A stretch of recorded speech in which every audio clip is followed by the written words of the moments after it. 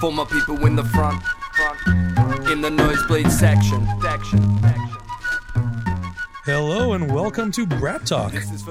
We haven't been here in a while. It's been, I don't know, year and a half. And so after a lot of you bitched at me a lot at webraptalk@gmail.com, my sweet wife Ann, hashtag Team Ann as y'all like to call her, convinced me to rethink this whole thing and kind of put it back together. It's everybody's. Our dear friend Jensen has moved on to other things, and this isn't really fitting within his life. He's really busy. He has taken on the role of being an awesome, believe it or not, dad and a partner to someone, and he's living his life out in California. And I would rather bring him on as a guest one day and have him tell his own story. So that's as much as I'm going to say about Jensen. I miss him a lot dearly. I don't get to see him daily. I don't get to have these conversations with him, but I told him, hey, I want to restart this thing.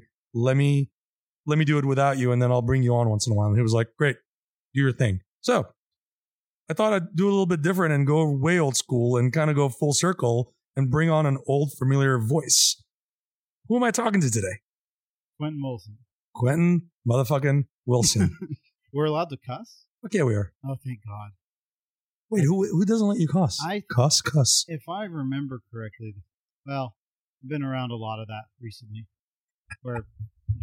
So I don't want to be horrible about it, but it is nice to throw an F-bomb at everyone. It's healthy. I feel like it's good for mental health. It certainly is, 100%. I thought, freedom of speech. I feel like you should be able to throw an F-bomb in here once in a while. Especially considering the audience. I mean, I guess they're very sensitive. It can be.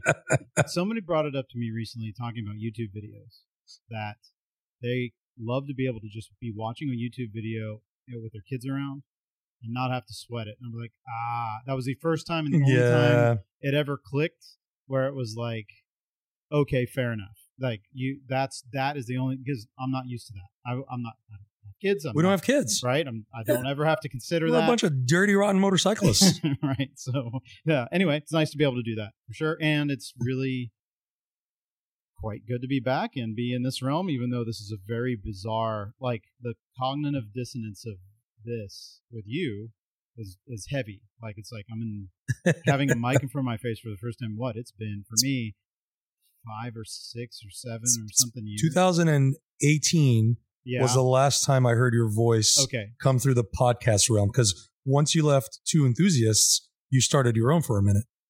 But only like for an episode or two, because I have a friend that's into MotoGP heavily, and we want to do a thing, but then life happens. It's too complicated, and I didn't do it. Then I was on a couple of podcasts, and I'm sorry, I don't listen to podcasts. This is the horrible irony. It is an awesome irony to me.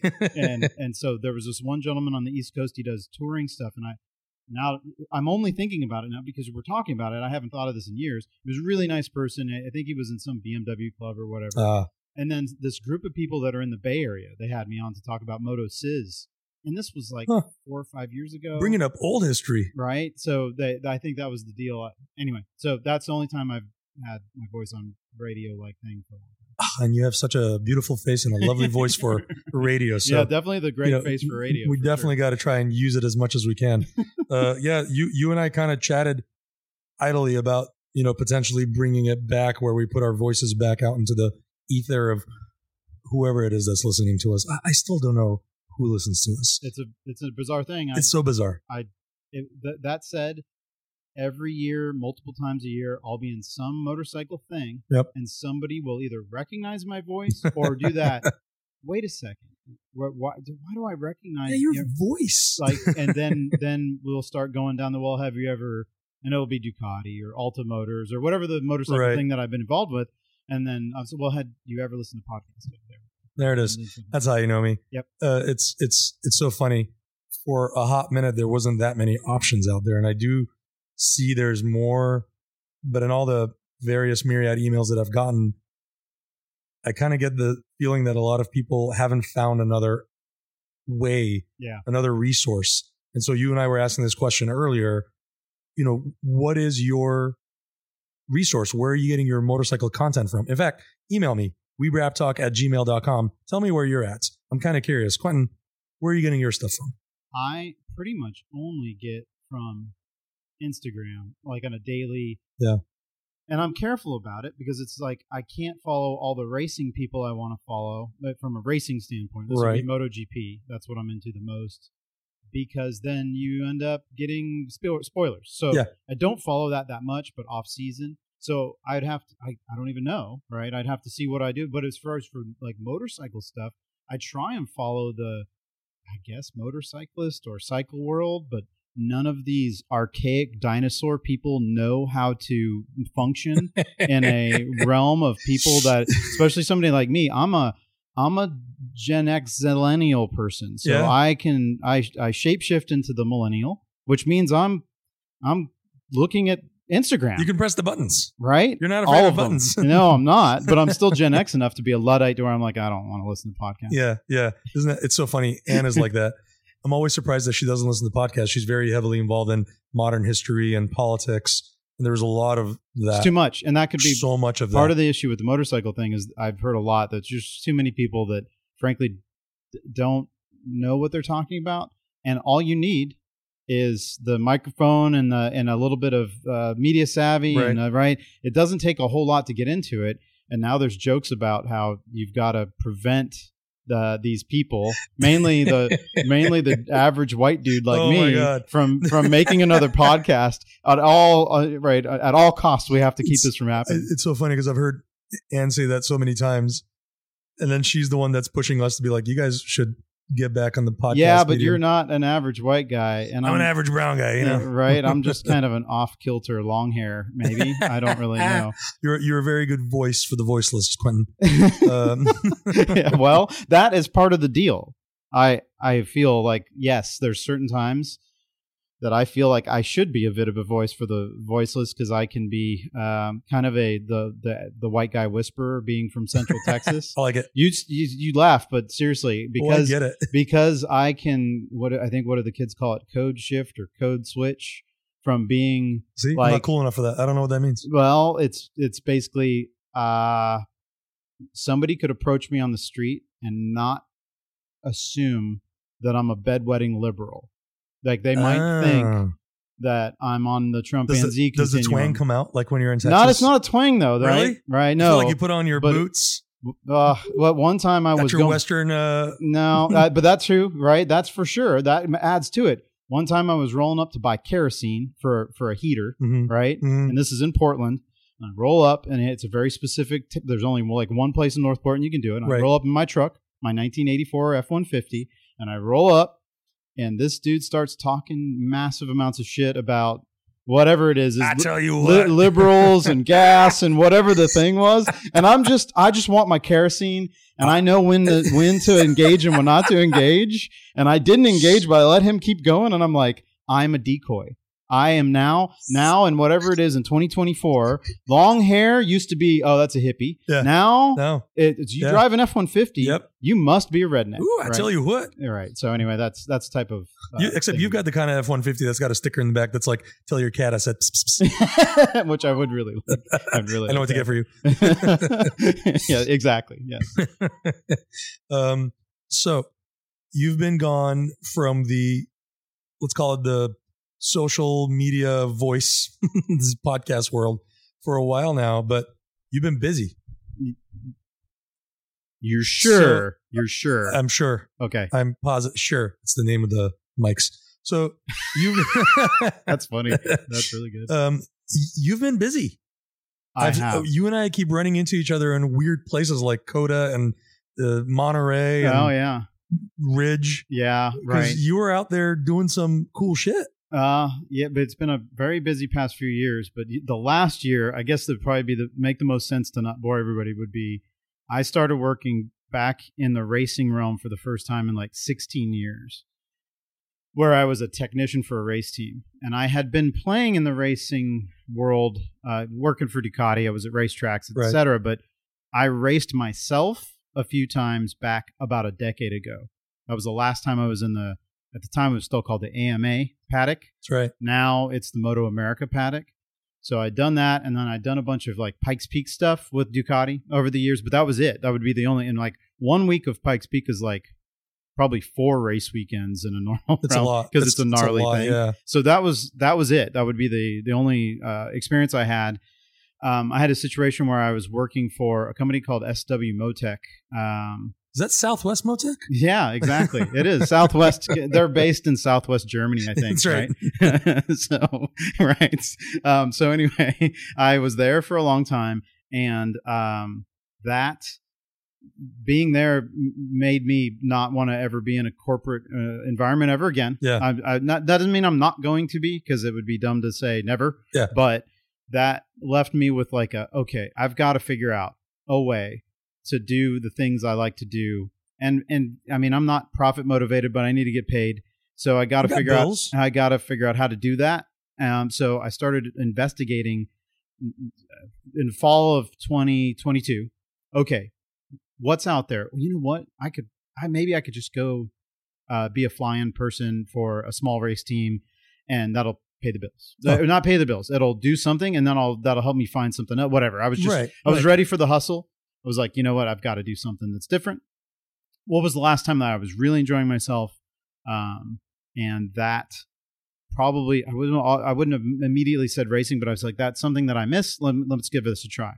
Put my name out there, and I was thinking, I'll get on a Twins Cup team. So in the racing realm, Moto America, there's Junior Cup 300cc, Twins Cup 700cc Twins, Super Sport with 600cc 4-cylinders, and Ducati, whatever it is, sized V2, the V2, which is like 9 something, 957, whatever. So there's like that Super Sport, and then Super Bike, which is 1000cc. So I was like, maybe I'll just be like a wrench on a Twins Cup team or something. Right. Mainly because of our friend Spiros was running a Twins Cup team. That's right. So I started there, but then unfortunately his team had kind of dissolved, and that was local. I was like, oh, well, it'll be local. Maybe I can also work on the bikes a couple times, and all I have to do is drive out to Hillsborough. Scratch the itch, right? know? You see what I'm saying? Yeah. Right? So I started looking out, and before I knew it, a couple months into that, I get a call from one of the guys I used to work with at Alta Motors. Was like, hey, Fat Chuck's looking for somebody. And that is not the best way to call somebody, but this was what this... Wait, that's his actual nickname? No, it was, right? Oh, no. So in the early 2000s, there was Chuck Graves, who ran Graves Motorsports. Of course. Graves Yamaha. Yep. It was a big deal. Big deal. Lots of exhausts were sold through Graves. Yeah. And then there's this gentleman named Chuck Giacchetto, and because he was a bit larger, he was Fat Chuck. And everybody, including himself, called him Fat Chuck. You got to stand out somehow. Anyway, I call Fat Chuck. And I had the conversation. It's hey, PHAT fat, by right? Pretty hot and tempting. So I first is, are you still called Fat Chuck? And he's like, Q, you can call me that. Right? That you're one of the few. It's probably because I'm from the age. Anyway, that's so right. No more Fat Chuck. Chuck Giacchetto, Chuck Giacomoto. He was looking for a technician to fly in for Westby, Team Westby. Oh wow! So that was a year ago, and say November. And that worked out. So I started working for Team Westby as a fly-in technician. Mm-hmm. And in that realm, there's one Can you superbike. Explain that a little bit? Yeah, in that realm, there is, this was a very simple team. So it was one rider, Matthew Skoltz, and Matthew was on a Yamaha R1 superbike. Yeehaw. And there is a team manager that oversees all the stuff, getting the parts, managing getting the truck to and from the races, all that stuff. You got a truck driver who helps with hospitality. Then you have a crew chief who is the one that dictates what happens on the motorcycle. And under the crew chief is a data engineer who is the one who downloads all the data and helps the crew chief parse through it and figure out what's good and what's bad. And that's complicated in its own way, but data would be throttle traces, suspension potentiometers, brake pressure sensors, all the stuff that it gets recorded as the motorcycle's doing a lap.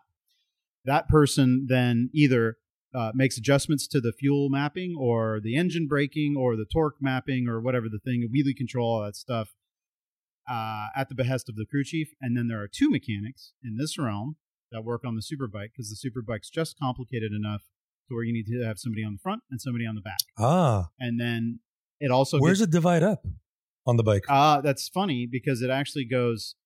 If you're on the front, it would be front to the left, so the right of the bike.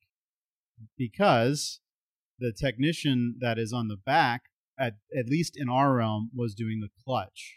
So maybe I'm wrong. So if you're on the bike, the left side's the clutch. Yeah. So whatever it was, he was rear wheel and clutch, and I was front wheel and airbox. And so it got divided up in a weird way. So were you in charge of the front brakes and actually braking in general? No, front brakes only. Because I never. Oh, that's right. Because it's only front. Yep. He would deal with the rear. I mean, that would be a fair question. It's like, okay, your brakes, not necessarily. Okay. Because if you're having to do this whirling dervish around the bike all the time, this dance, you're trying to stay away from each other, which is exceedingly difficult. And I had never done this because when I worked at Graves, going back to Graves, I worked at Team Graves Yamaha and from like 04 through 07, and I was on the Super Stock team at the time. That's another class in Moto America now. It's like Stock 1000. But at the time, it was called Super Stock 1000. So 1,000cc bikes, super bikes, but not super bikes, right? So interesting.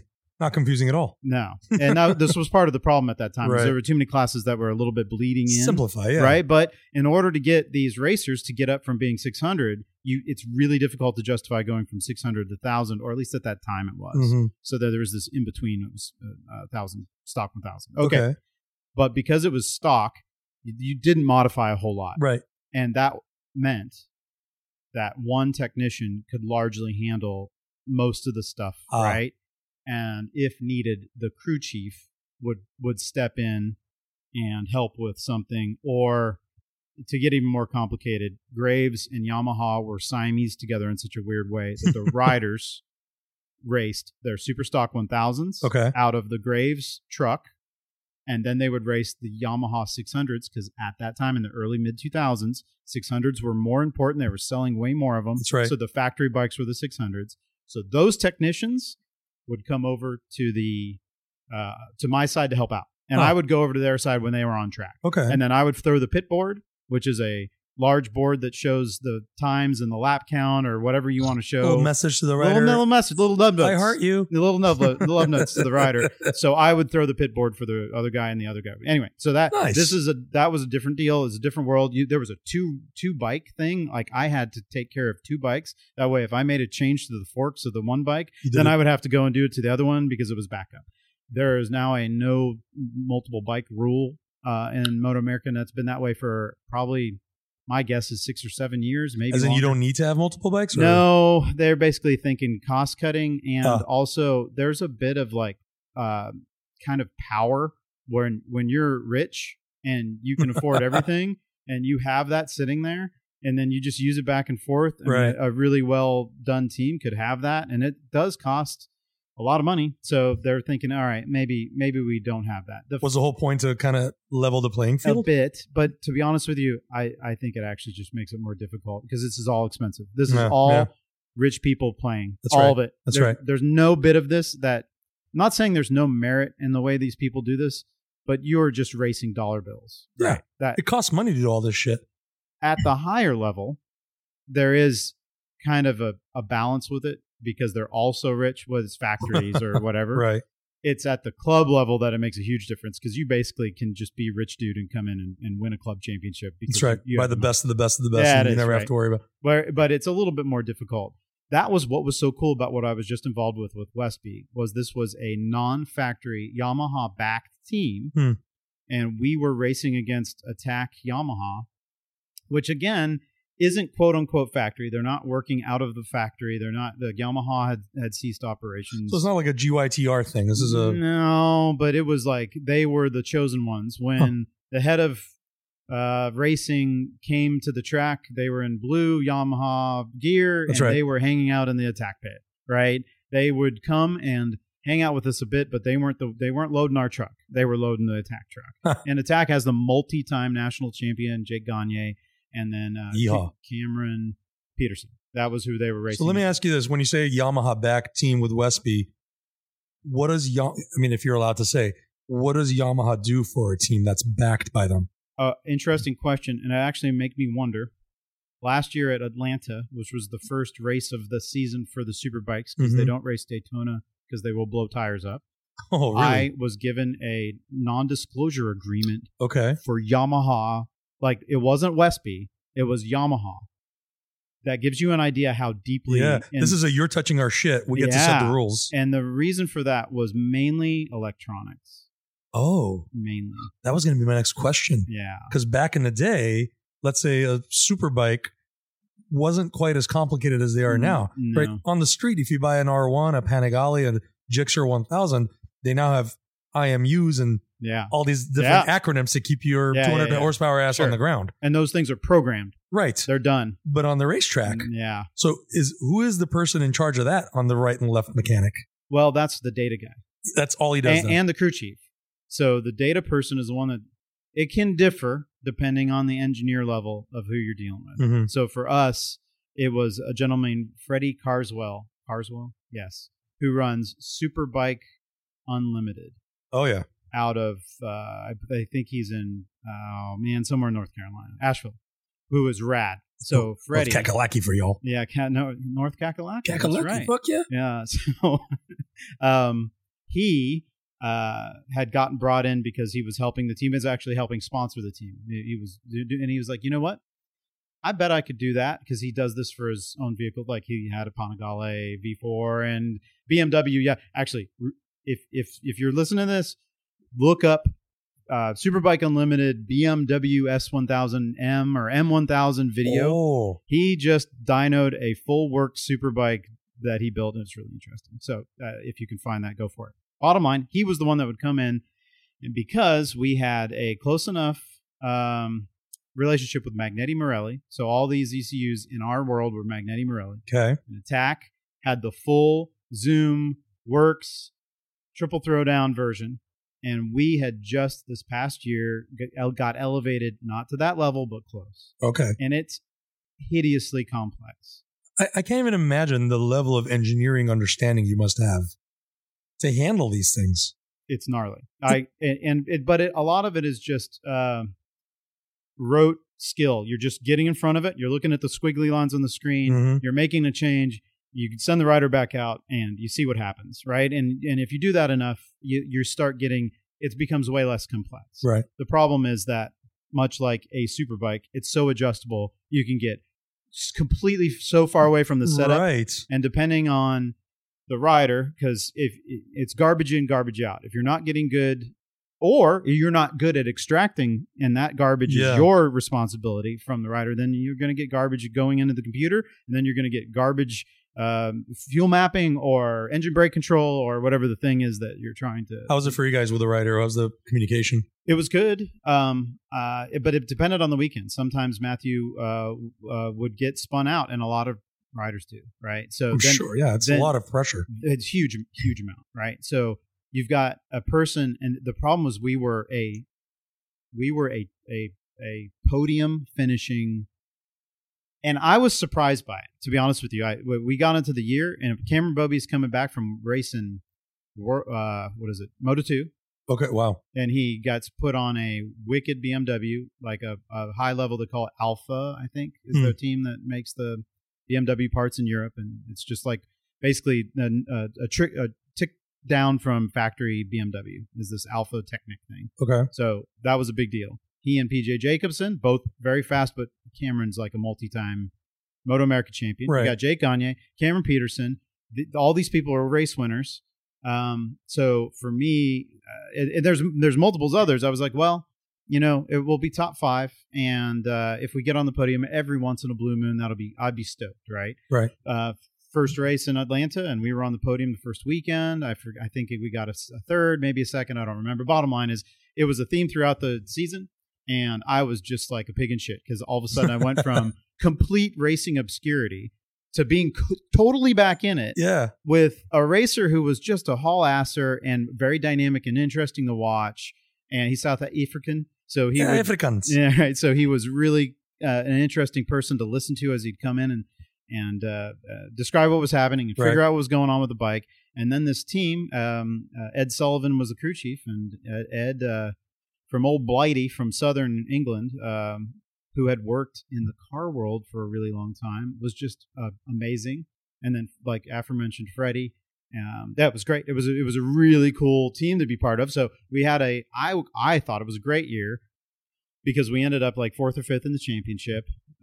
Respectable. It was fine, right? We had some crashes in the late part. The first part of the year was amazing. The last part of the year was difficult. Lots of difficulty getting the bike set up, but like the bike was fast and we knew it, and we were getting the setup, and it was getting closer towards the attack.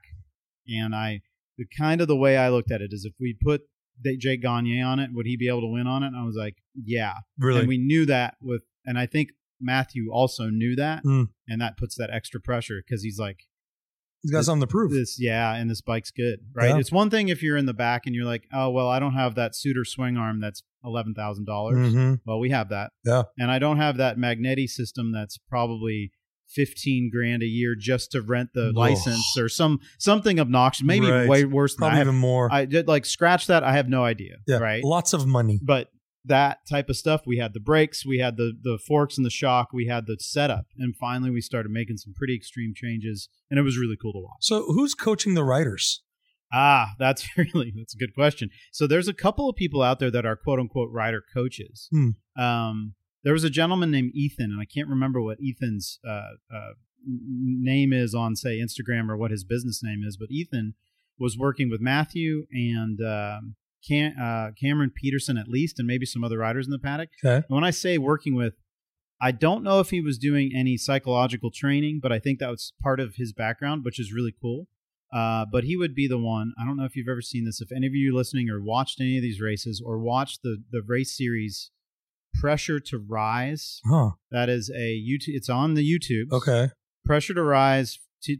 I think they started in 2021. It's kind of like the Formula One. There was a show that Formula One made. Yeah, on Netflix. I think it got really big. It did, and because of that, it trickled down into, okay, Moto America is going to fund this. Interesting. So if you want to see what I just experienced, kind of, and it's pretty well done. It's not a lot of these, let's call it reality television, right? But this is like more reality, documentary style, right? It's pretty good, and even if some of it was played up, like they're going to play up the bad times and they're going to play up the good times. You got to have some drama, right? So they make that, and so some of it's a little bit manufactured drama. Okay, but it tells it's the music, isn't it? Yeah, right. It's real ominous. Yeah, no, you're right. That could be part of it. But they did a good job. So if you're curious about what I'm speaking about right now, start at 2023 and watch that. And if you like that season, watch the rest. I know what I'm watching tonight. No, it's good. It's definitely good. So that could tell you. Anyway, back to the coaching guy. I don't know if he's on there at all, but you'll see video of, they'll put these 3 things in front of a rider that shine lights, and they blink. And the guy will get on his little phone, and he activates a signal, and you have to basically like touch the light after it blinks, and it's random. Oh, this is like hand-eye coordination exactly. to the nth degree. But it's interesting that they're doing this right before the racer gets out on the track. So your brain, you're training your brain. That's amazing. Immediately. Well, and I was like, I watched this happen a couple times. Like, that is amazing. Fuck, I want to do that before a track day and see what it does. You know what? I don't know what the system is called, but I doubt it's that expensive. I mean, have you ever had that? You and I both wear glasses. Have you ever had see the dots with your periphery, like the periphery tests? No. So they have a thing like that at my doctor's office. Oh, you know what? You're like when you're going to get your eyes checked. Yeah. But this is like next level because you have to see it and reach for it. Yes. No. I love that. And then you have to like put your hands close to it. That way you're not having to go too very far. Right. And you watch the riders do it. And it's not like, there was a funny time where they were like, everybody would do it. I never did it, but like the crew chief wanted to be the fastest. Just see how it is. Because everyone wanted to see. He sets a timer. Weird that everyone in that team is so competitive. It's funny. And it's irony that I didn't care. So that or bouncing balls. Like after like halfway through the year, drop it, catch it. Yeah, Matthew started doing it. It would just be like bounce. That's funny. Hannah, who does a lot of OMA racing, and we had her in Moto America and this last year. High level was racing in the series, right? Yes, and the Hooligans Championship, that's right, which was like 4 races out of 12 or 4 out of 10. She did Ridge, Monterey, Coda. Actually, I think that was it. Daytona.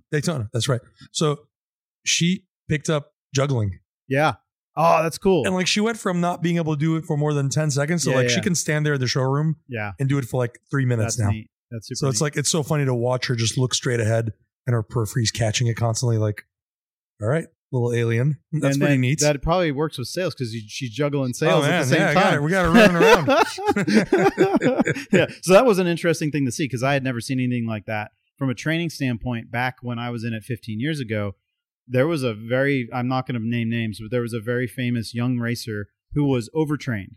Wow. So he was like muscle bound and very like the person he had quote unquote training him was another like Lou Ferrigno-esque muscle so it was all bound about physical training. Yeah, and it was over. He was. I bet he's not nearly as flexible. It was horrible. He was so fast for one lap. Oh. He was known in that series. He would put down the fast lap, the pole lap, every race. But not only did he not do that in the races, like he would be pole position and then end up 5th, 6th, 7th, 8th, 9th, 10th, or he would just tire out easier, right? In general, so not as much stamina. Yeah, it was overtraining. Like that's why you came home to me rowing.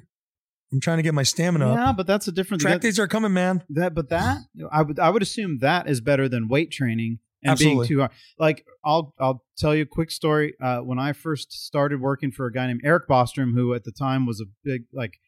If you're listening to this and you don't know who Eric Bostrom is and you don't know who Ben Bostrom is, pause this right now and look it up. Go look them up. They're both amazing people. I managed to be fortunate enough to work for Eric on that super stock bike, and I remember chatting with them and about their training because they were known for like back in the late '90s. You'd see pictures of them in a magazine, rock climbing. Yeah, like they were one of the first. They were so like trim, super fit, right? Yeah, super. And fit. they said, "Oh yeah, we had to stop doing that because we were over gripping the bikes." Wow. They were over gripping, so that's why we started riding bicycles. And because bicycle does all the main, is it calisthenics or what is it?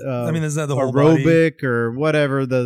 I don't know the terminology. I don't do any of this. The Boz brothers juggle eggs so they don't break them. They probably. I just made that up, but I feel like that's got to be something they do. They could because they had a deft touch for sure. So that's good. It gives you an example of something that's like, ooh, that would make me go faster. I'm going to go start rock climbing. Right. But then you end up having problems with gripping, right? And that might manifest itself as arm pump, right? Where you have the compartment syndrome. Have you ever heard of that? I know the carpal tunnel. Carpal tunnel is different. So look up arm pump and it's compartment syndrome. Interesting. So all the blood rushes to the forearms. And I recently found out, this is interesting because I have not, been in this world. Well, there I'm in the paddock. Somebody said, often that happens with shorter riders who have less length in their arms. So it gets there quicker? Yeah, or there's not as much room for the blood to swell or for the blood to go. Interesting. And then it ends up being into this, what is it, the fascia or something like that. So there's a surgery for this. The fascia, the dad. What is that? From Austin Powers. The fascia? The fascia. What is the fascia? It took me a second to get that, right? I did that joke with my chiropractor and she was rolling. Oh, because of the fascia? The fascia. Yeah. All right. So back to the thing. There's a horrible surgery where they literally just cut that. Maybe it's not fascia, but some sheathing in your arm. They literally just slice it. And then it keeps the blood from like over pumping. Holy shit. Yeah, it's gross. Yeah, it seems like such a unique and specific thing for like people who motocross use their arms. Yeah, motocross, like motorcyclists in general, flat track, and road racing for sure. Holy shit, it's a known thing. That said, that was a known thing probably 30 to 20 years ago. That is I'm not sure it's as common now because my guess is that's an extreme, horrible thing to do. Right. That you only do in an extreme circumstance. They've probably figured out some form of like a pressure suit. A PT thing that you would do. They're like, okay, hey, you can do that, but I'm not sure. Meanwhile, I'm thinking of Nolan in Superbike, and he's like 6'2", 6'3". Nolan Lampkin? He's just this. How do you know him? He's just a sweet kid. I ran across him, and I ended up having dinner with him. That's cool. Sweetest human being on the planet. Yeah, he has a really good reputation within the paddock. Just a lovely, lovely person, but he's this tall, lanky. He's gigantic. He's huge. Well, Matthew Scholes is 6'2" or 6'3". Right. There's a few of these dudes. First time I met Nolan, I'm like, there's no way you ride motorcycles. You race them. They look like crazy spider monkeys on the bikes. But this is an interesting dynamic in racing that, again, for the years and years and years, you had to be Marc Marquez small. That's right. Right? And weight is horsepower. Oh, yeah. So if you can get a smaller rider, the better off you are, for sure. And we've seen this for a very, very long time. That's why I haven't raced, Quentin. Yeah, that's the main reason. No doubt. It's definitely a hindrance. When I was racing 125s 20 years ago, I was the same height. So I'm like 5'10". Sheesh. And I was gigantic compared. I had to have an extended seat and 30 mil longer rear sets and all this other stuff to get a 125 to even kind of fit me. But I weighed 135 pounds. So I was just light enough because you were in the weight class. I had a tapeworm or something, and I was able to stay small for long enough to be able to ride those things. To be young again and burn off all those calories quickly. But now with electronics, and this is part of the deal. That's right. They can do things that kind of make it to where a larger person, whether it be weight or stature, can make these spikes go pretty fast. And I haven't heard a very clear description of why this is, why we see so many of these larger dudes that are it could be Loris Baz in MotoGP or Daniel Petrucci isn't the smallest. No. He's not super tall, yeah, but by big. their standards, he's gigantic. Right. Like, and a lot of, even Rossi was like my stature, like 5'10", and he probably weighed 150 pounds, whereas I don't. But you know what I mean, like tall. Yeah. So that is a hindrance, though. It's aero hindrance. Physically, you can only get rid of so much weight. That's the deal. And yeah, that's definitely an aero hindrance. It can be. That said, if you have a tuck and you're a tall person and your back is super flat, you actually can be more aerodynamic than a smaller person who it ends up being more of a hump.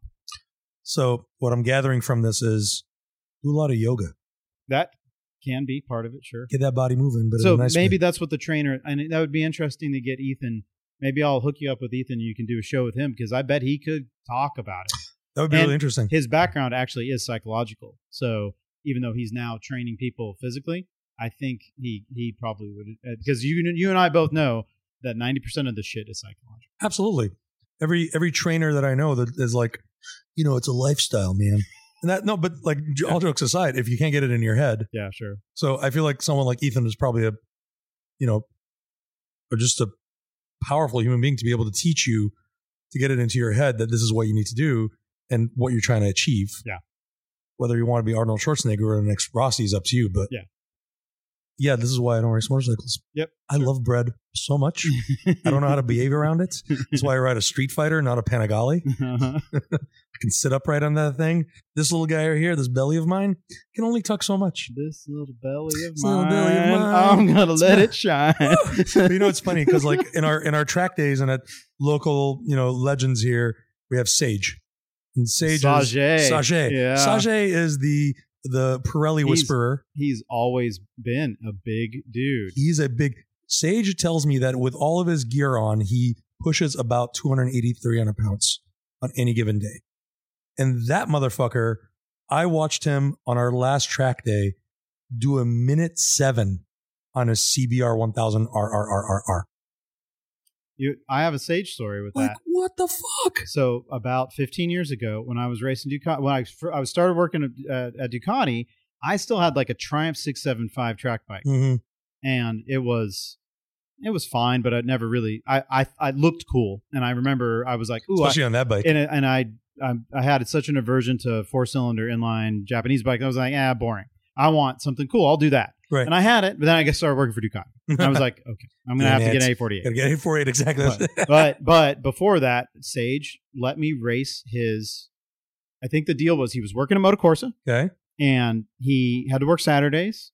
So he was like, dude, why don't you? He had seen me ride at Were you a celebrity stand-in on Saturdays? Yeah, I was the flying guy. That's awesome. Right? He was like, this bike was really well set up. He had built it. What was it? A48. Ah. I don't remember if it was an Evo, but I think it was an Evo at the time, which is at the time was a little bit spicier. It was the new goody. Yeah.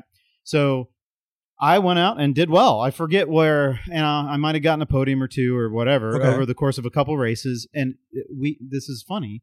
He was that size. He was still that, maybe 20 pounds less. I wouldn't know what Sage looks like any lighter. But larger. Yeah. And there's me, 175 pounds, and we didn't change the setup of the bike. What? At all. What? Not even a little bit. What? So there I was doing, I think on his bike, I was at you're talking about the track with you're doing with the chicanes. 7. No, this was without chicane, and this is a long time. This is even before that. So this is 2009-ish, maybe. Just as a reminder for those of you who haven't listened in a long time because we've been absent, so sorry. If you do, at least in our circles, if you can get around PIR without the chicane in under a minute 20, we consider you very quick.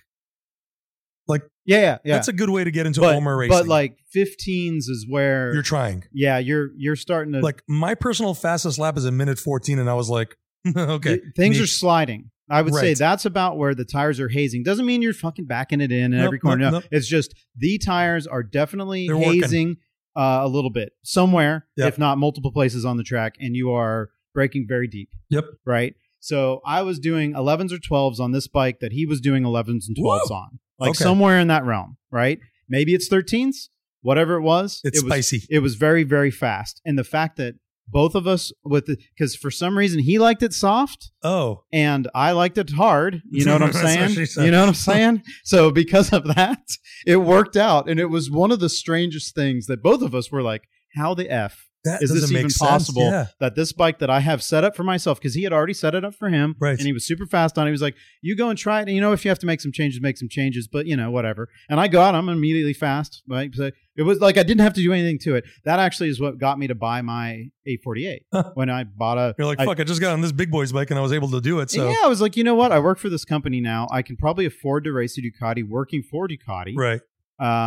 And there's a lot more to it, but it made sense. And so then I ended up doing a lot of cool stuff with that bike, and it was awesome. I feel like you guys somehow magically hit this like perfect Venn diagram of like heavy and Yeah, light. it was. It just worked out perfect. It was like bizarre. if I got on his bike, it'd be all fucked up. Yeah, no doubt. I'm only 240 pounds. Yeah, but it would have been too soft here or too big. Yeah, I know. It was a very strange thing, but we're also club racing. That said, we say club racing, but we were going very fast. Yeah. Considering the lack of time on the bikes, and like neither of us are heavy duty racers, but we have day jobs. right. And if we crash, we both would have. Well, Right. I guess I probably could have hunt and pecked on my keyboard at the time. He wouldn't have been able to work on the bike. So anyway, interesting stuff for sure. He's it's so interesting. The first time I saw him ride past me, both his wheels, front and rear, were smoking I bet. as he was entering turn one. And I was going the fastest I've ever gone. And it's like, you can tell it's Sage. He looks like, because I think he is like a power lifter. He's just a big boy. Yeah. He's not, I would never call him fat. He's just big. No. He's a large human being. He's His head's bone. big. He's like His you. You're hands are big bone. You're not fat. You're just big bone. I'm not fat. I'm big boned. So, so yeah, it's interesting to see that level. But going back to actual racers, like, they're wee little people. They have to be. Most it of the makes time, more yeah. sense. Yeah. If you go through the paddock, the continuum that I'm describing still ends up being a cookie cutter of a very thin person. Like ranges between Yeah. like 5'2" to 5'10" Yeah. and they weigh That- something between 150, Right. 170, right. maybe. That's about it. I think Yeah. 170 is on the big side. Yeah, that's big. Pretty So maybe big. 130 if you got the little Right. the Lilliputian racers, right? Ah, man. Okay, those guys. so I realize that we're, of course, this is the way it's going to go. Tangent, it is. tangent, I love tangent. tangents.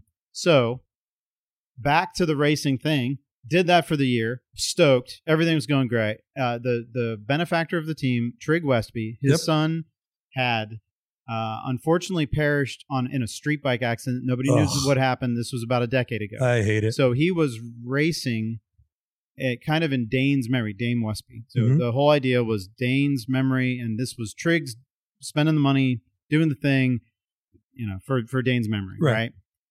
Trig had to have a weird surgery on his back earlier in the year, and through the year, it was degrading. It wasn't working out well. He was not having fun coming to the races. Things were having a problem. But we made commitments, and he started, okay, we'll go into 2024. Okay, great. And had a contract signed in October. We were good. We're all right. We're going racing. The whole team's going. And then we got a call, and he was like, I got to pull the plug. Ugh. So for whatever reason, plug was pulled, and that was very sad. But wah wah, I kind of was mentally prepared for it. Yeah. I was prepared for it in like the last couple races of the season. I'm like, I could tell you were kind of trying to see what 2024 was going to look like for you. I wasn't looking too far, but I'm like, oh man, I don't know. I guess I'm so accustomed now, unfortunately, to things changing in life, job wise Yeah. or whatever. Yeah. It's kind of Life happens. yeah. But I guess I'm battle worn and or shot peened or whatever it is. I say you're wiser. Wiser? Yeah. Yeah. Okay. So it doesn't. I don't sweat it as much, but I'm also super privileged on like every possible level you can be privileged. So I'm not as bothered. I'm like, okay, I'll be all right. I'll figure it out. Yep. I'll find a thing. So when this happened, I was like, but the problem is it coincided with the other project I've been working on to pay the bills, because a fly-in mechanic, you could live on that, but it would be very difficult to Super thrive, thin, yeah. right? You wouldn't be able to do that Right. completely because there's not enough races. Okay. So I had been working with a local company that is making an electric outboard motor system. So exciting. So I had done that from January of last year and waiting for funding to come in. This is a startup, so they're basically, let's try and make the thing and then get it in front of people and try and sell the idea that we're going to be able to make more of these things and make some money, right? Mm-hmm. So that's startup life. I have been involved with that with MotoSys and Alta Motors. Both of those things were startups, and I am well versed in it. So I was like, the gentleman who hired me on came from MotoSys Electric, Nick Sheps. So Nick had we had just known each other. I never worked with him at MotoSys when I worked at MotoSys because I was on the piston engine part of MotoSys.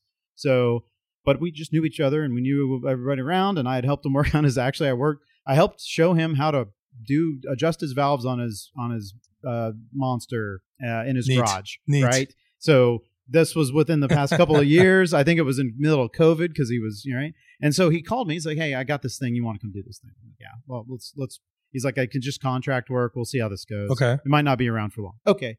So did that, and it was a perfect blend of making money, coming back home, making that money, going and racing. You're right. That worked out through the year, but the longer it went, the more the money left. That's and right. then it was like, well, we're waiting for funding. So by the time that the Westby thing went in December, I was in the dumps because I was like, I don't know if what's next? What do I do? I really have nothing, and I'm going to have to figure this out. But it all just happened where, funding came through. It's not a lot, but enough to get like 18 months of runway. Okay. Maybe even 2 years if we do it right. Okay. So the boat is now, it's called Photon Marine. It's based on a Swan Island, which is right across the river from Mercedes Motocorsa. It is. I get to wave at you. Yeah, right. You're right by the Daimler Chrysler building. We are. We are. I literally walked. Actually, I think it's just Daimler now. Yeah. Is it? Yeah, that's right. Yeah. It's Daimler. So Daimler, which is Freightliner. So right. Anybody that doesn't know Portland, it's actually an interesting thing that we have some really weird, cool things here. Yeah, for sure. So Daimler Freightliner is on Swan Island, which is this very weird little industrial area. It's an island that's full of swans. It's not. Boy, it's actually, boy, is it not. Boy, is it not. Right. It is full of not swans. Used to be the airport, believe it or not. I do. Yeah. So that's a pretty cool And it sits on the Willamette River. Yeah. And not on Columbia. Yeah. And the Willamette, damn it. Willamette, damn. Not the Willamette as I thought it was. Basically, yeah, the Willamette. That's why I was way fancier. We're in wine country. Willamette, come on. Why can it not be Willamette? I don't know. I really want it so bad. Everyone have to tell you, that's the Willamette wine. Fuck. Willamette sounds a lot better. Willamette would be better, but no, of course not. And there's a lot of those here in the state. That's right. So Mock Crest, which is where I live, is on the top of Mock Crest. That's where the crest itself is cut out. That's right. River. Anyway, so Swan Island. Boat, and it's your commute's great. You just go down that one road and hang a right. It is so Swan good. Island, go past the McDonald's. Yeah, well, no longer there. What? Yeah, no. That was the best McDonald's. It was. You could go get a Big Mac and then go down to the little beach there. Yep. Quote unquote beach. Yeah. And it was a very cute little spot. Beach-ish. Yeah, no more. So it's a very cool thing because it's basically like this last year. It was yoink. I love yoink. Yoink. You gotta do I love yoink. You yoink the Mercury V8 out of which is crazy. Wait, do you yoink it then yeet it? I did. What? We yeeted it all the way to Florida. Fuck's sake. Like somebody bought 2 of these engines because that was hell yeah, brother. Because to build a bottom end, they call it. I forget. There's different terminology in boat land, but the thing with the propeller on it is very difficult. So we were just basically looking for, hey, we got to prove out what electric would look like. So we yoink, then yeeted the Mercury V8, which is a fascinating thing that a V8 engine fits into an outboard. It's incredible to me. It's pretty. The first time I heard it was a V8, I'm like, where? No, and there's V12s, and that is the mind bender in the same enclosure. Anyway, when they got funding, they hired me on full time, which I just started last Thursday. Dude, so 2024 is all about electric boats. But what's going to happen in the racing world? Okay, so this is even crazier. Do we have time? Come at me, bro. Okay, all right. So I when the Westby shut down, they were like, "Hey, well, why don't you?" We realized that it's a bit tough, and that you had counted on the pay to come out, and we had already arranged to be in the race shops in Georgia.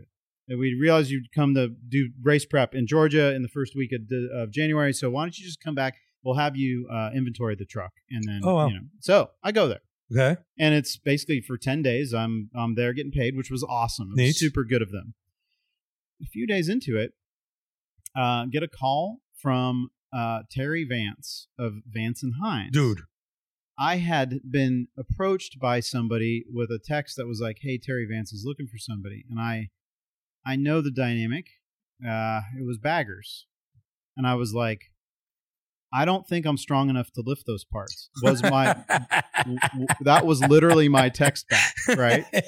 But it followed briefly, but yeah, I'll have the conversation because the conversation made sense to have. Right.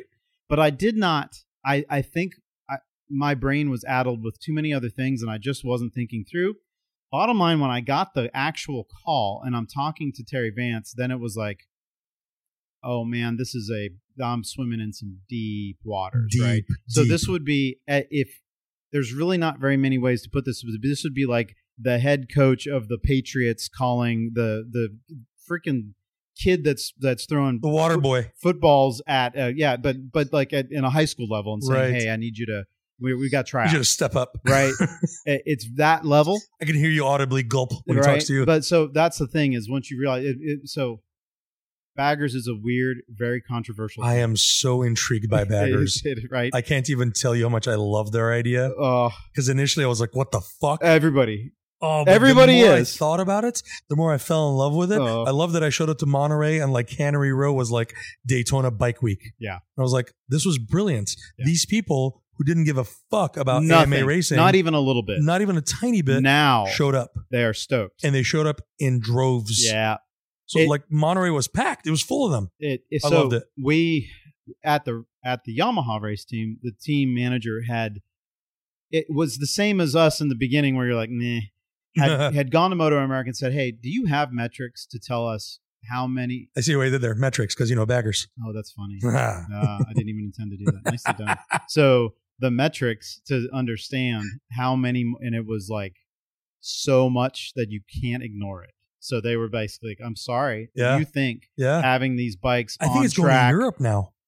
Well, yeah. Oh, am I jumping the gun? Yeah. Oh, I'm so curious. So there's so much going on. Dude, there. I talked to a certain Ruben Chouse last year. Yeah, I bet you did. It was I'll fill you in later. Okay. Yeah, no, this is all, dude, so it's boiling. This is going to be all next episode shit, y'all. Yeah, it is. It's so boiling, right? So I get this call and Terry's like, asked me like 3 questions. It was like very simple. It was like, what do you do? Do you have a job? What's your name? What's your favorite color? Right? It was like, do you have a job? You drive an F-150? Yeah, right. Well, no, that's funny. Do you have a job? And I'm like, yeah, I'm doing this thing on the side. He's like, so you'd be looking for fly-in only? You don't need you can't come and work in Indianapolis. They were ready to like stroke you a check for you to move out there, I think. Yeah, and I was like, no, I am in a situation where I just want to fly in right now. Okay, I've got a thing and it's really good and I want to do it. So he's like, how old are you? And I think what? All right. I was like, oh yeah, I'm in old school world here. Yeah, hell yeah, you are. You can't ask that, no, right? Hell no. Yeah. So. But I don't care, and I wasn't gonna. I'm like, yeah, I'm 47 years. I'm 46, or I actually did exactly that, and he was like, yeah, it's tough to remember when you're that age. Isn't it? Like, right? I was like, fuck off. He's yes. like, can you be in Indianapolis? Keep in mind, I'm in Atlanta. Huh? I'm in Woodstock, Georgia. Yeah, you're taking inventory of the truck. Yeah, and he's like, can you be in Indianapolis on Wednesday? And this is like Saturday. I had so many questions of why you're bouncing around so much. I know, right? Oh man, you're answering all my questions. Right? So I go to I'm like, yeah, I'll get I'm like, I'm not sure, but I'll let you know soon and I'll figure it out. I needed to talk to the gentleman. Oh boy. So I was able to get in and out, get all of the things done, what I needed to do, what I was getting paid to do there. Right. But I was able to get to Indianapolis like that day. Jesus. And when I first saw it, I'm like, Brent's there. That's right. Like, I wonder. Maybe, okay, hold on. A little side note. Brent is one of my ex-techs who moved back to be close to family. And not ex-techs like a Texan, but an ex-tech like a technician. Like not all my exes are in Texas. I see what you did there. It made my brain do little weird somersaults. Yeah, so Brent was one of my technicians who, if you remember from previous episodes, helped us with the Dusk Till Dawn 12-hour endurance race. I rode in. Yeah, you rode with us. We talked about this. That's right. So it was Quentin and Brent and Shahin. And as I told everybody in that previous episode, I was a placeholder. Brent is the motocross / downhill mountain bike. He was 100% the It was- linchpin of that like situation. if you remember, he did one of the quickest laps Yeah. of that night, period. yeah. On No, a- I did not on know a- that. On a tank. He did. Yeah. On a tank. And it was a brutal tank. Jesus We're talking fucking Christ. the absolute antithetical thing for the job in this scenario. It was abjectly awful. So Awful. We're going to have to save this conversation for another episode Okay. because I want to talk about that night. Okay. Because it was so fun and so funny. And there were so many memories from it. There's no PTSD. It's So like, Brent used to work for me, and then he moved to be closer to family. but within the past month, it was like a month and a half Not even ago. 2 months. Yeah. Right. So he told me before he moved, he's like, hey, there is a slight chance I may work for Rahal. I'm like, oh, like Rahal. Because he has a Ducati dealership. And also news came out that he's going to be racing in Supersport And this with was Kayla. Kayla Yakov. Yeah. And PJ. No, yeah, and PJ. Dude, I'm such a fan of Kayla because she's just this tiny little amazing human being who rides the piss out of Yeah, motorcycles. who's not. She's a baby. Yeah, very young, but awesome. Yeah, for I sure. think she just turned 16 maybe. Maybe. Yeah, So- it's a really cool dynamic. So Brent has ended up there, and Brent is a suspension guy. So I was like, dude, I'll send you, I will do a reference for you so you Yeah. can get there. I never had to do that. He Yeah. stood on his own feet Oh, for greatly. sure. Yeah. So it was really neat because you sent me a photo of you and Brent. I'm like, Brent, Yeah. yellow You're- bike. I see the yellow bike. Right. The one in the background Yeah. was there. So he had contacted me, or I had contacted him. I don't remember, like weeks before or Right. something, because the Rahal thing was boiling. And when I got like news that Westby's gone, I'm like, well, what realms can I go in? Dude, just So- to imagine you back in the Ducati world makes me chuckle. So but that was the thing. I'm like, I reached out to Jay Root. I'm like, hey, Jay, this is a major player in the Ducati world. Yeah, he's- on the mostly on the East Coast, but he's No, bad. So Jay he's Root's essentially nationwide. the national sales manager for Ducati North America, but also like all the Ducati. He wears a lot of the He does. hats The guy is a fucking hustler. he's an amazing But he's dude. got his hand in deep in the racing, in the racing, side. which Yeah. is why, and I had seen him enough times, and it was so weird. Which is funny. The guy's got a Kawasaki fetish. He has every model that I ever want. And he has a lot of rad old stuff. Yeah. Like he has YSR 50s that Oh, are I like know. minty mint, Oh, I know. as he would say, minty mint, Minty not, mint. not scratch and dent.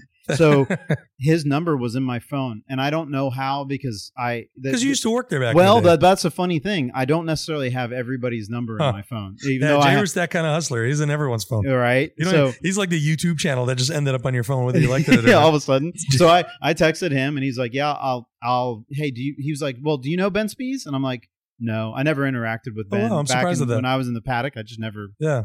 He was racing Superbike. I was doing other things. So, like, no, but then that was dead. And then when Brent, I was like, hey, if you I was assuming that the race team would be part of the thing, but Right. but I guess it's not. And I think there's I don't a lot think of it is. there's a lot of weirdness going on with that, but understandably so. Rahal has Well, he's got a dealership to take care of and a race team. exactly, and You there can't has mingle. to be a delineation Right. there, right? So that's a tough thing to manage because everybody that's there wants to be in the Of course. racing, Of course. and then it becomes a distraction, and then Right. you're not making the money, et cetera, et cetera. It's a bad deal. But bottom line, I'm like, are you in Indianapolis? And he's like, yeah, and I'm like, well, I'm going to be going there to interview Advance, and he's like, dude, that's right down the road. I'm like, really? Huh. Because I was thinking, I'm going to have him come to me, or Yeah. I had no idea.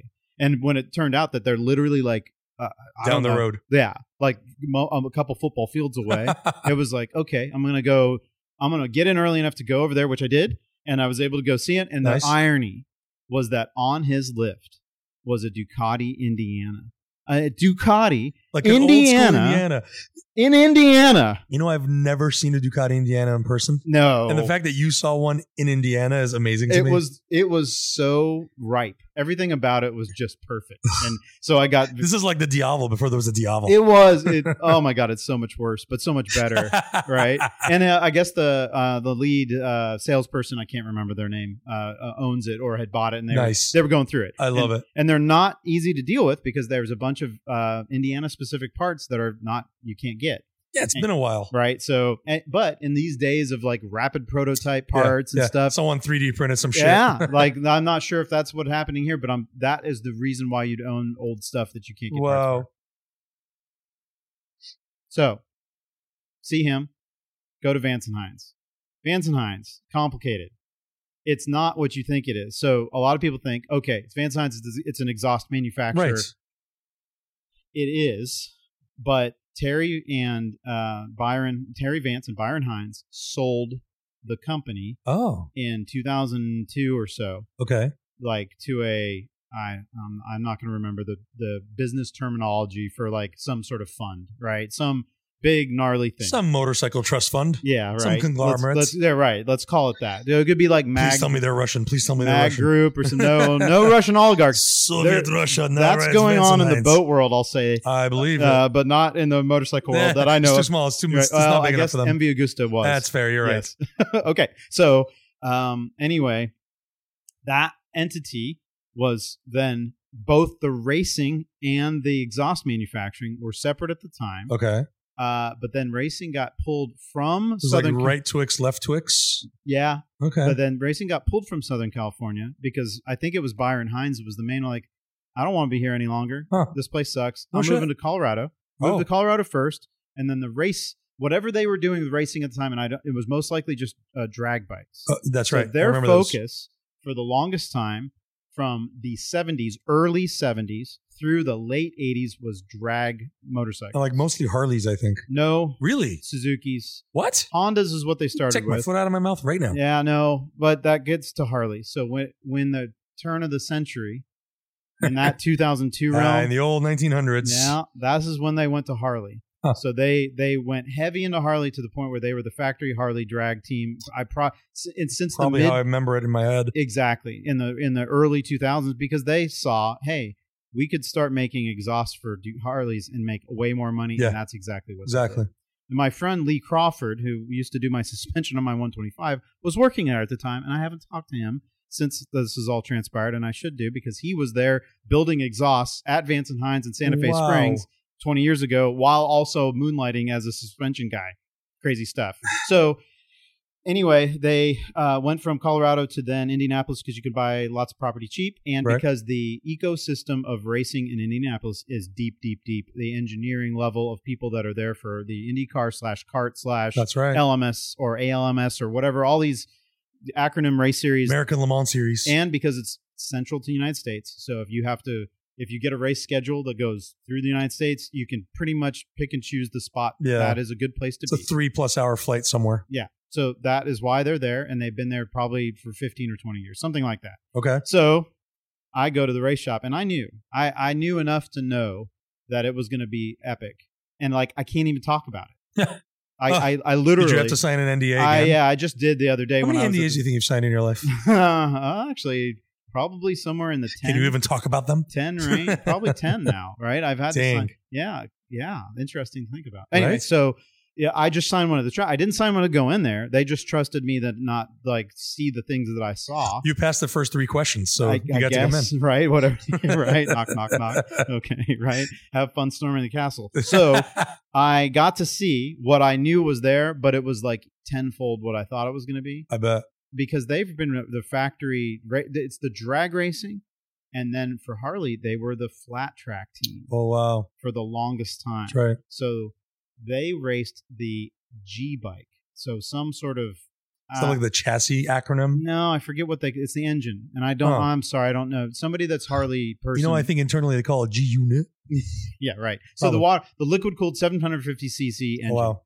And they developed it and raced it for a very long time. And within the past few years, Harley finally was like, okay, we're done with this relationship, which then allowed Vance & Hines to, and there had been a degradation of the racing, which was still under the control and ownership of this other entity. Mm-hmm. So Terry bought it back. Huh. So Terry, I think Byron's involved just because he's a friend. But anyway, I don't know the exact business. It's not my business. Bottom line is Terry now brought it back in, and then was like, all right, we're racing baggers. Huh. And then that over the past couple of years, they developed this team from the flat track team. So the dudes that had to develop the engine that was, I'm going to say they did an epic job taking what is a horrible turd and making it a bitchin' flat track engine. It's so interesting to me what they're achieving out of those things. But then you're like, yeah, hell yeah, it's making 160 horses. But 100 and more than that, man. I mean, I guess maybe the first generation of a couple of them, but it's yeah. Because I'll never forget there was a video, it's still on YouTube, of Zach Kortz riding one. Yeah. Like one of the first generation ones. Probably with his little hee-hees. I love his he's. It's actually Anne's favorite thing when I watch this. He's really good. But then I like in front of him is, dang it. Probably. Like the number one Harley rider. One of the Wymans. Why it was. Okay. Kyle, I think. Yeah. So Kyle's riding a Harley, as I love to call it, a dirt glide. So a Pan America. Yeah, yeah. A bone stock Pan America with Dunlop Q whatever's on it. Q3, Q4's on there.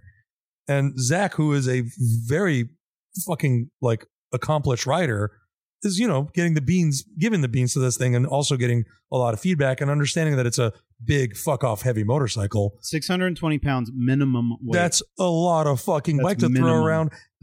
The way these guys throw them around, it's like, hats off, man. Y'all are amazing. In fact, hats off especially to Patricia. Yeah. Who is a tiny human being. I was talking to her last year in Coda and she was like, yeah, I have a catcher, someone that actually has to catch the bike. Yeah. And she only trusts one person on the team to do that. Yeah. And it's like, I would have a tough, now that I've done it, I'm like, I don't know if I'd want to catch it like that. No, fuck no. 620 something pounds coming at you at like hot off the, so it's amazing to me what they're doing with these. But anyways, the whole point of that video is that while Zach is riding it, he is barely keeping up with Kyle, who is obviously an epic motorcyclist on a bone stock Harley dirt glide. And it's like, yeah, so these are badass, but like you can go to the showroom right now and pick up a run-of-the-mill adventure touring motorcycle and it does the thing. Oh, yeah. But what we're not talking about is the physicality of that motorcycle. Can you imagine wrestling that thing around? Well, so that's the two riders that are involved with this, to get back to however this happened. Bottom line is I went to the thing and I was like, I can't make a commitment now. I was overwhelmed. Yeah. But it's a lot. He was basically wanting me like right then. I was like sign here or fuck off. Let me fly back. So I flew back to Atlanta. Right. I wasn't like, you gotta finish counting this truck. Or no, what also remember last that time was the snow apocalypse here. Oh, fuck's sake. And I was that's like, right. you know what? I probably would be better off going back to Atlanta, honestly, than trying to. Great choice. Yeah, and it was. I was very glad. It was hot garbage over here. No, it was very good. And then I was able to finish my duties. My rowing machine froze, man. Yeah. I'm a water rower and it fucking froze. It's so gross. Oh, I'm so glad. But anyway, so get back, and I literally landed, and when I landed in Atlanta that next morning, I was like, I texted him on the airplane. Okay, I'm in. That was it. I was shit. Yeah, I was in. Okay. I was like, this Spirit moved you. I'd be dumb not to. I'm so glad. Right. That said, there were other things boiling that I can't talk about because there's a lot of people that are trying to go racing. Yeah, of course. There's a lot of Ducati stuff going on, and boy would I love to be involved with that. Yeah. Because there are so many people that are like, we like technicians, and we know that motorcycles are motorcycles. But boy, when you're dealing with Ducatis, is it nice to have a person that already is familiar with Ducatis. Understands that bike. Right. And I don't understand a V4, but I certainly know my way around. It's not like when you're working on these things as a chassis technician, do I need to know how to adjust the valves on a Desmo? Right. No. But there are so many weird little idiosyncrasies that each type has, which was one of the reservations about working on a bagger for me. So I call my friend TJ. TJ was the AJ of Milwaukee. AJ is the Ducati whisperer around here. Yeah, AJ is old school. AJ and TJ were best Ducati technicians in the nation. Still are probably to this day. Yeah. Right? They're really really really high level. Kevin, if you're listening, I think you're the best. Well, you know what I'm saying. Bite right? your tongue, cute. Within reason. You know what I'm saying, right? So TJ ended up. He was a Ducati Milwaukee. And then ended up working for Harley. Huh. And then because he had also worked for HMC Ducati, which was a superbike team in the late 90s, early 2000s, and had worked on the Pro Thunder team that was on. This guy's a storied, high-level racing mechanic, right? He went to Harley and was just in development. What did I say just? He's in development at Harley Davidson, which is, like huge. Half the motorcycle industry. Right. So he was doing that, but then would get called up to go do testing and stuff. He couldn't commit to doing, he's like, man, I like my weekends. I don't want to go racing. Fair enough. Okay. Yeah, but if they're going testing somewhere, he'll go, right? And he'll go do the testing. So he knows the bike. I'm like, I call him up. I'm like, dude, I've got this thing happening. What do you think? And he's like, I'd do it. He's like, absolutely. Oh, and shit. He's like, the bikes are not hard to work on. They're like removing the engine's like 6 bolts. That's not the tough. It's not, there's nothing on that thing that's going to throw you there. you'll be able to do that just fine. What do you think is the tough part of this? What do you imagine looking forward is going to be the hardship? It's no different. This fucking thing is a super bike. Yeah. It is just a 620 pound double size super bike. Yeah. Like I don't know what the weight limit is in Moto America for super bike. Not 625 but pounds. I think it's about 360, maybe 380. So roughly half. When we rolled the things off the truck, and I have to just dive right in. I roll the thing off, and I'm like, okay, and I have to roll it to tech. And when they're cold, brakes are dragging, and man, it was like, I can see you joining the gym by your house, peak performance. What am I going to do? Get those fucking deadlifts going, get those squats going. To be honest with you, I was like, I am super stoked that I own an Africa Twin, and I've had to push it around fully laden. Yeah. Like my Africa Twin with 600 plus pounds? With all my every bit of my camping gear. Yeah. Heading to Texas to go visit my mom in 2020, guarantee you was about that, right? Easily. And with the handlebars, it's not an easy thing to manage. Especially with the high handlebars. Right, and that was the deal. So I was like, well, these are low, and they are low. They're not that high. No. But I was really glad because you know what? It actually is complicated to push a bike like that around and have to back it up and do a bunch of. It's not as simple as a lot of people think. The physicality is way different. So that was when I was like, oh man, what have I got myself into? but we did, and then especially when they're hot, they're easy to push around. It's not that bad. Everything's but that lubed is up, really moving. it. Other than that, it takes tire warmers just as easy. This team they're 17-inch wheels. Has built, and they have built these bikes so well. The swing arms are so beautiful. I want one of those. Oh, just you wait. I want a broken one so bad. Just you wait. Like, oh my God, there's so much trickery. Ugh. Like, I would argue that some of the electronics are not trick. Like, whereas the arm but one all was. The parts that are on the bikes had to be made for them. The parts are all trick Right. because they have to be because they're having to make this compromised contraption work. And like, you can't put a longer swing arm on it. You can't put a lot of other stuff. They're on chain driven, right? It is after, but that's done to it, right? Yeah. It's a belt driven stock, so that's right. That's complicated. There's things that happen that you have to change because of that, right? So is the motor size? Because I know when you buy a Harley Davidson, 2,150 cc's. God damn it! It's like a one. I think they call it the 130. 130 or 134, I think. Whatever it is. You can buy an R motor from Harley. But I don't know if that is the 134. Well, I was wondering if it was that motor built to spec for. Yeah. Because that motor, if you can go to your whatever Harley Davidson and be like, hey, I want an R motor. Not the one. Yes and no. I don't imagine it's the same motor at all. No. I just wonder if there is anything in common. It is that, right? You have to have, this is the interesting part. Stock frame, can't even cut brackets off. What? Yes. That blew my mind. How much does this thing flex? Oh, that's what blew my, I was like, what, how often do you have to change them? There was like, I can't talk, but we can't, right? Bottom line is these things are robust, even though they're, that's a good word. Right? They're robust. And that frame is pretty robust. Yeah. So that it's good. It's designed to fucking fit Jack and Jill who like beer and bread. Yep. And so when you think of all of that laden bagger, Patricia riding it, it's like that. Yeah, it's barely even noticed. Like fuel loads go out the window. We're like, hey, do we measure fuel load? Normally fuel load's a big deal. Yeah. As a technician, you've got to make sure to know what your fuel consumption is so that you only put as much as you need for the race. What do you think is the consumption on one of these at full tilt? I can't comment. Oh, fuck. I'm really curious. But it's not, I don't think it's extreme. It's just, bottom line is they don't worry about it because the weight isn't as critical. Yeah. That doesn't mean that's not something that we're going to address. And that's part of why. So there's no fuel load limit? Like you can put as much as you want? No, you have to run the stock tank, I think.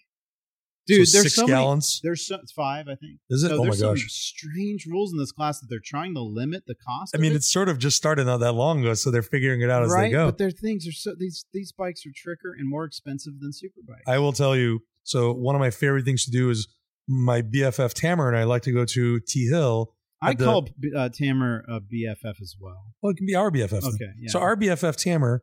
See, everyone needs a little Egyptian in their lives. Yeah, maybe a lot of Egyptian. A lot of it. He's not a little Egyptian at all. So my a lot of Egyptian best friend, he and I like to go to T Hill, Thunder Hill, at the quote unquote beginning of the season. Yeah. Carter's does the season opener. It's a 2-day event. If you want to do both days, Saturday, Sunday. For instance, this is going to be March, I believe, 30th and 31st in 2024. So we've been going there since his brother passed away because that was his brother's favorite track. And Tamer now owns his brother's $12.99 Panigale S. And so by the way, he's gotten so fast in the last 2 years of track days. So we go there, and it's, typical track bikes. Last year, there were baggers. Like, I'm talking like fucking Jethro and Billy Bob and their regular road glides. Not race bikes. No, not race bikes. Like fucking stock off the showroom road glide S models with like these outboard the shocks. Yeah. With the nitrogen canisters. Oh yeah, with these Olin's big beefy fuck off shocks. And the Brembo forks and the guy's Brembo going, brakes. Yeah. The guy's going quick. He's not like like I'm like, it's impressive. But there was two dudes in these Sons of Anarchy looking I don't know, Dynabros, whatever the fuck it's called. And one of them had the thing built. Like he had the R motor in there. He had the forged aluminum wheels on it. He had Olin suspension on it. Like this was a purpose-built canyon carver. And he was there in the B plus group and he was giving the thing the beans. I'm on my Street Fighter and I'm following him. I remember at the front straight being like, this motherfucker's going 145 miles an hour. I don't think I've ever been on a Harley that goes that fast. And so I'm in third gear. So I was like, okay, that was neat. I got to go. Yeah. But then but it's still of note, right? Super of note. Because when I tailed him for a couple of laps that we did, he was doing the thing. Knee on the ground, the whole 9 yards. And I was like, check it out. It's affecting the street riders. Yeah. I love that. Yeah. I implore you, if you're in the Pacific Northwest and you're a bagger boy and you want to come to a track day, please come to a motocross track day. I want that. I like and the thing that I love, the more I watch it on the racing side, is that it changed the scene. I'm not saying I just want to see baggers in places. It's completely I just like seeing all these other motorcycles. And so it was so much fun to chase down, this guy on his road glide, which was you could tell this guy spent so much money on this thing. And then this other dude with his ratted out, whatever the fuck bike. But they were there doing the thing and they were having such a good time. And they had this cool camaraderie because among all the Ducatis and BMWs and R1s, there was these 3 Harleys. And brother. Triple Davidson. And so I want that. I want to see that on the street track day, regular Joe Schmo thing. It's good for everybody. Because eventually the likelihood is that they would get something. They'll have that and they're going to be better motorcyclists. Yep. They're going to be safer motorcyclists. Yep. But then they might actually break away from being Harley enthusiasts and be motorcycle enthusiasts and buy a dedicated sport bike because they realize, you know what, maybe it's just like me on a Terra Corsa. Yeah, I can take that thing off-road and have fun in the dirt on a Panigale, but stop it, right? So the same with this. That said, these bikes are effing fast. I bet. They're effing fast, and watching what I just saw, I can't tell you a lot about. I'm sure you can't throw out numbers, right? NDAs and all. Yeah, right. But they're doing like numbers that you just don't expect of that beast. And it attracted so I got to do a test. Like it went from Wednesday I was in Indianapolis, and then Sunday I'm back in Portland. Friday I'm in another spot at their bouncing test. Around. It's funny because you were like, "Hey, we're recording on Tuesday." I'm like, "How?" You're all over the place, dude. Yeah, no doubt. And so I flew in on Sunday night, midnight, and then I'm on the boat at 8 a.m. Wow. Right? It's like I've had a very tumultuous but extremely good, very rewarding, very happy time. So that is what sets my 2024. Is this what I got going on? Okay, so you're going to be working on the e-boats. Yep. I'm dying to be in one of those. Okay, I can make that happen. Oh, please do. I'm so excited to see what an electric. Because I've ridden electric bikes, I've driven electric cars, and I've never been in an electric boat to see how that power translates on hydro. Yeah, sure. That's so cool to me. So you're going to be doing that. You're going to be a fly-in mechanic for all the baggers, which apparently is like 9 or 10 races. Listen, those of you that know Quentin probably understand why I have this tone in my voice. I am so happy and blown away that Quentin fucking Wilson is going to be on a bagger team. It's so good. It's so good. It's better than I would have ever imagined on every But you're not just on any bagger team either. Like you're on the Vance. I'm on the championship winning team that beat Harley Davidson. Woo! And that is a huge deal. Ooh, it's spicy. I feel like they just bombed Pearl Harbor. And they brought me in from like Malaysia. Like, hey, we need help here. Oof, and I'm like, oh man, we're turning up the heat. We just started. So all my friends that are at Harley, because I do now, interestingly, over the course of years, I have a bunch of friends that are there. it like one of them was like unfriended, right? As soon as he found out, I was like, sorry, man. But it's all good. It's just I'm going to have to play, not politics, but I just have to be careful because fucking Terry Vance is as serious as a heart attack about his racing. I'm sure. And this is an arms race, and these bikes are getting trickier. Yes. And if you can figure out nuances to make them go faster, we're still at the stage where the curve is such that you can make big blocky changes and make them faster. Leaps and bounds right now. Right. And it's going to get to a plateau where then it starts getting in the picking nits. So if I'm going to help them pick fly shit out of pepper with my ways of super biking, which I already was able to kind of do a little bit. Right. That felt really good. And then I was able to keep for quite a long time and a lot of laps, like a surprising amount of laps that these things will go. Amazing. With the gentleman I'm working with is named Rocco Landers. Mm-hmm. I can speak to that because that's out there. Yeah. So Rocco is an up and coming fast racer and everything gelled like Jello. Nice. So it's, fingers crossed. Everything's going really well. So we're going to be at Daytona. That'll be the first race of the year. And then that's in March. There's rumors of potentially being at MotoGP if they decide to do a exhibition race. Wow. Rumors, but I'm not sure if that's going to go on. And then there's rumors of going to Europe somehow. I've been hearing these rumors. Yeah, and I don't know how that'll work, but if that happens and they're like, hey, do you want to go to wherever they're going to go, maybe British Superbike or something like that at the end of the season after? Oh my God, how cool would that be to show up in Europe, America, right? Brother Davidson all over your shirt. Brother. Oh man. It's funny having just come back from a Euro trip with Ann last month. There is a true love for Harleys over there. Sure. So I feel like if they did take the Germany? bagger series there. Oh my God, Germany. Oh, the Germans love the baggers. Oh my God, dude, I can't wait. I'm so excited, and I love the prospect of all this. And I think prospect. Yeah, brother. Oh, you better have a prospector shirt on too. Hell yeah, brother. You are a prospect right now getting to the team. FNG, more like prospect. For those of you who don't know, that's part of their rushing program. That's right. Not Russian. Not Russian. But rushing. Is it rushing? What do they call that when they're prospecting or? I don't know, trying to be part of the club. I'm not a 1%er. Yeah, but there's a name for it. Maybe I'm missing it. Whatever. Listen, email us, webraptalk@gmail.com if you know what that shit means. Because Quentin and I are way too clean cut for that. I don't know, we're fucking sport bike riders. Like, I'm excited that my friend's going to be in the Brother Davidson circle now. So I feel like, listen, as you said at the beginning of the show, you're like the mole. You're in. Yeah. You get to have all this cool and weird info. Oh my God. I'm so stoked. I'm super stoked. You better get a pair of wraparound Oakleys. No. Come on. Well, I have those. The ones that I was wearing last year. Pit Vipers. Oh yeah, that's what I would need. Hell yeah. I can't.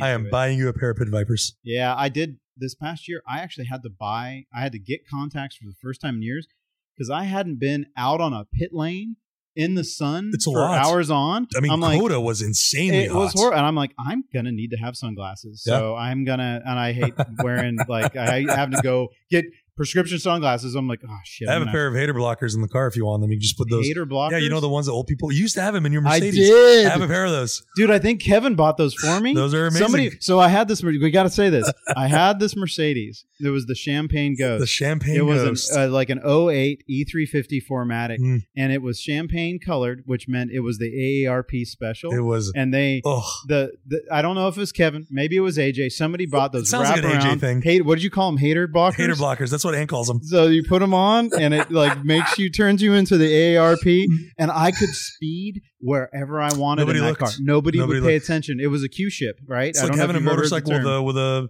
top case trunk on there. Nobody looks. Dude, I lane split so much today on the Africa Twin with that fucking case on the back. Looks. They're like, he looks respectable. I got one honk and just coming over here tonight on I-205. I was doing a little faster than I should have been though. But otherwise, people are, they're kind of getting in line with it. But you're right. Put a trunk on the back. Yeah. You're just we just gave that to you for free. That's a KLR. That's a free one. You're just a KLR. You're just a KLR. Yeah. Just cruising. It makes like 12 horsepower on a good day. You're fine. You're fine. It's got some Shinkos on it. Whatever. It's doing the thing. By the way, if you ride a KLR with Shinkos on there, I love you. You are doing the Lord's work, as my wife calls it. Yep. I think I've always said this, and I'll always say it. I think everyone in the motorcycling world should ride a KLR at some point in life. It does everything. It just doesn't do them well. And then when you get on something that does everything better, you're like, oh, that's what I'm supposed to do. Then you will appreciate. I feel like you should graduate from a KLR. Yeah. If you want to go adventuring, take a KLR. And you need to have the what is it, the milk crate on back. Absolutely. At some point in time. The SW Motec milk crates that you guys made for April Fools. That was me. Yeah. Fucking perfect. Yeah, that was me. So, all right. I'm going to do this. We've been recording for only an hour and 24 minutes. So that's good. Clearly, we've had a lot to talk about. Yeah. And we've barely dug into the surface. It's been so much fun catching up with you. Absolutely. I'm going to say this as I've always said it. Please email us, webraptalk@gmail.com. Obviously, the Instagram page is up @braptalk. Write to us. I'm curious what your thoughts are. We've been gone for a long time. Let us know what your questions are, if you have any. And if there's any certain things that you're curious about, Q's upcoming whirlwind in 2024.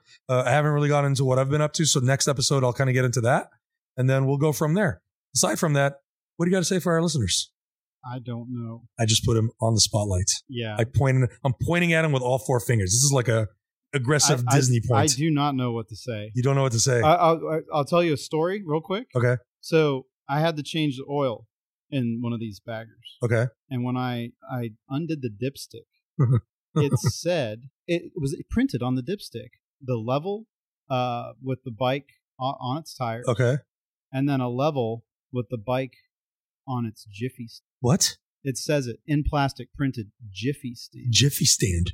So if you're in the Harley world, a kickstand is a Jiffy stand. I'm so happy to know that. So Jiffy stands up.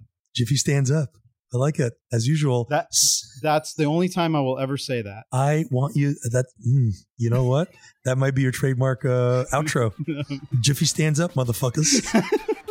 I mean, brothers. brothers. Night, brothers. Well, as usual, safety third, make good choices, and I've missed all of you. We'll talk to you soon. Bye-bye. Put me here, and I'm all yours. Not for the money, and it's not for the applause. No. It's for the noise plate section.